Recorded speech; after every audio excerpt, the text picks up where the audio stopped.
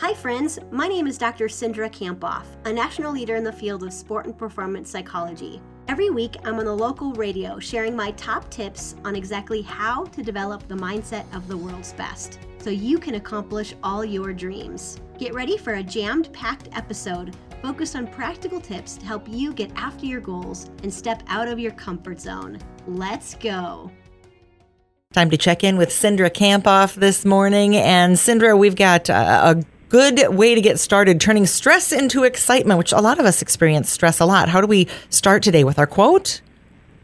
Yes, this is by Kelly McGonigal, and she said, when you change your mind about stress, you can change your body's response to stress. So do you have an example to start us off with? Well, this week, Lisa starts the Olympic trials for USA Track and Field, and that's one of the teams I work with.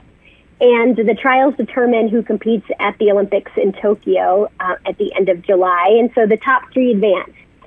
And other athletes have told me that it can feel like the atmosphere, you can kind of cut it with a knife when you're at the trials because it's so intense. And so we really need these mental skills we're talking about today for these kind of moments, like if you're a track and field athlete.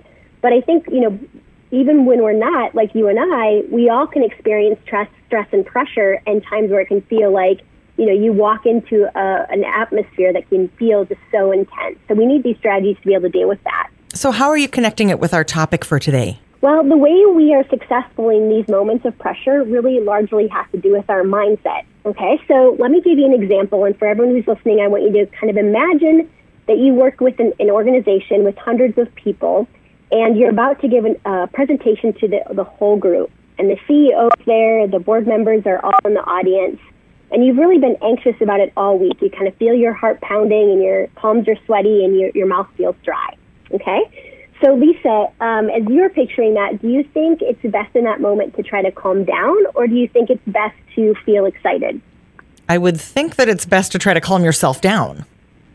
Yeah, absolutely. So most people think that. In fact, there was a Harvard Business School professor named Alison Wood Brooks who asked hundreds of people this question, do you think you should calm down or you should feel excited? And 91% actually thought you should try to calm down. And, in moments of stress and pressure, that's what we're told, just calm down. But today we're really talking about, is that true? And is it, better to feel excited instead and embrace the anxiety? So should you try to stay calm or embrace your anxiety? Yeah, good question. So this is what Alison Wood Brooks decided to do. She decided to test it, and she brought people into her lab and had them prepare to give a speech. And half of them said, I'm calm, and half of them were told to embrace their anxiety and say, I'm excited. And although both groups really felt nervous, the group that embraced their anxiety actually felt more confident, and they were better able to handle the pressure and stress. So that's what we really need to do. How does that all relate to us? Well, I think, most people do believe the best strategy under pressure is to calm down and relax. But, the opposite is true. And I think this relates to us because you might be a student who is, has an important exam coming up, or maybe you feel pressure at work to do something particularly well, or maybe you're an elite athlete who wants to try to make the Olympics.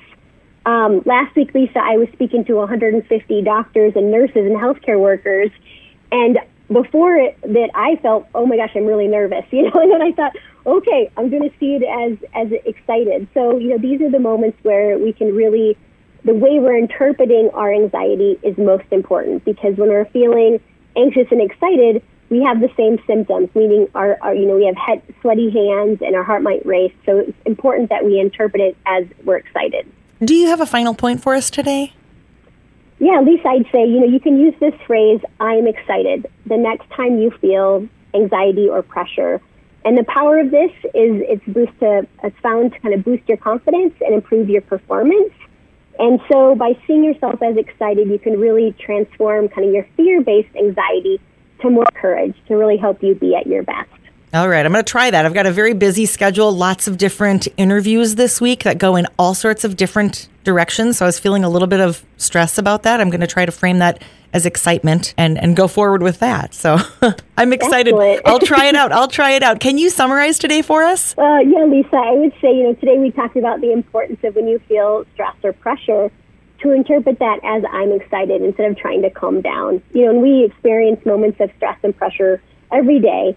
We can't live a life without stress or pressure. So we want to see it as we're excited for the opportunity, and that will help us feel more confident and perform to our potential. What is the power phrase this week? I am excited for anything that comes my way. And Dr. Kamphoff, how do we get in touch with you or follow you and then read your book, find out what you're doing? Yeah, you can head over to Dr. Cindra, so drcindra.com, and you can find my book and podcast, everything over there. Turn stress into excitement. Thank you so much, Cindra. Thank you, Lisa. Way to go for finishing another episode of the High Performance Mindset. I'm giving you a virtual fist pump. Holy cow, did that go by way too fast for anyone else? If you want more, remember to subscribe, and you can head over to Dr. Cindra for show notes and to join my exclusive community for high performers, where you get access to videos about mindset each week. So again, you can head over to Dr. Cindra, that's drcindra.com. See you next week.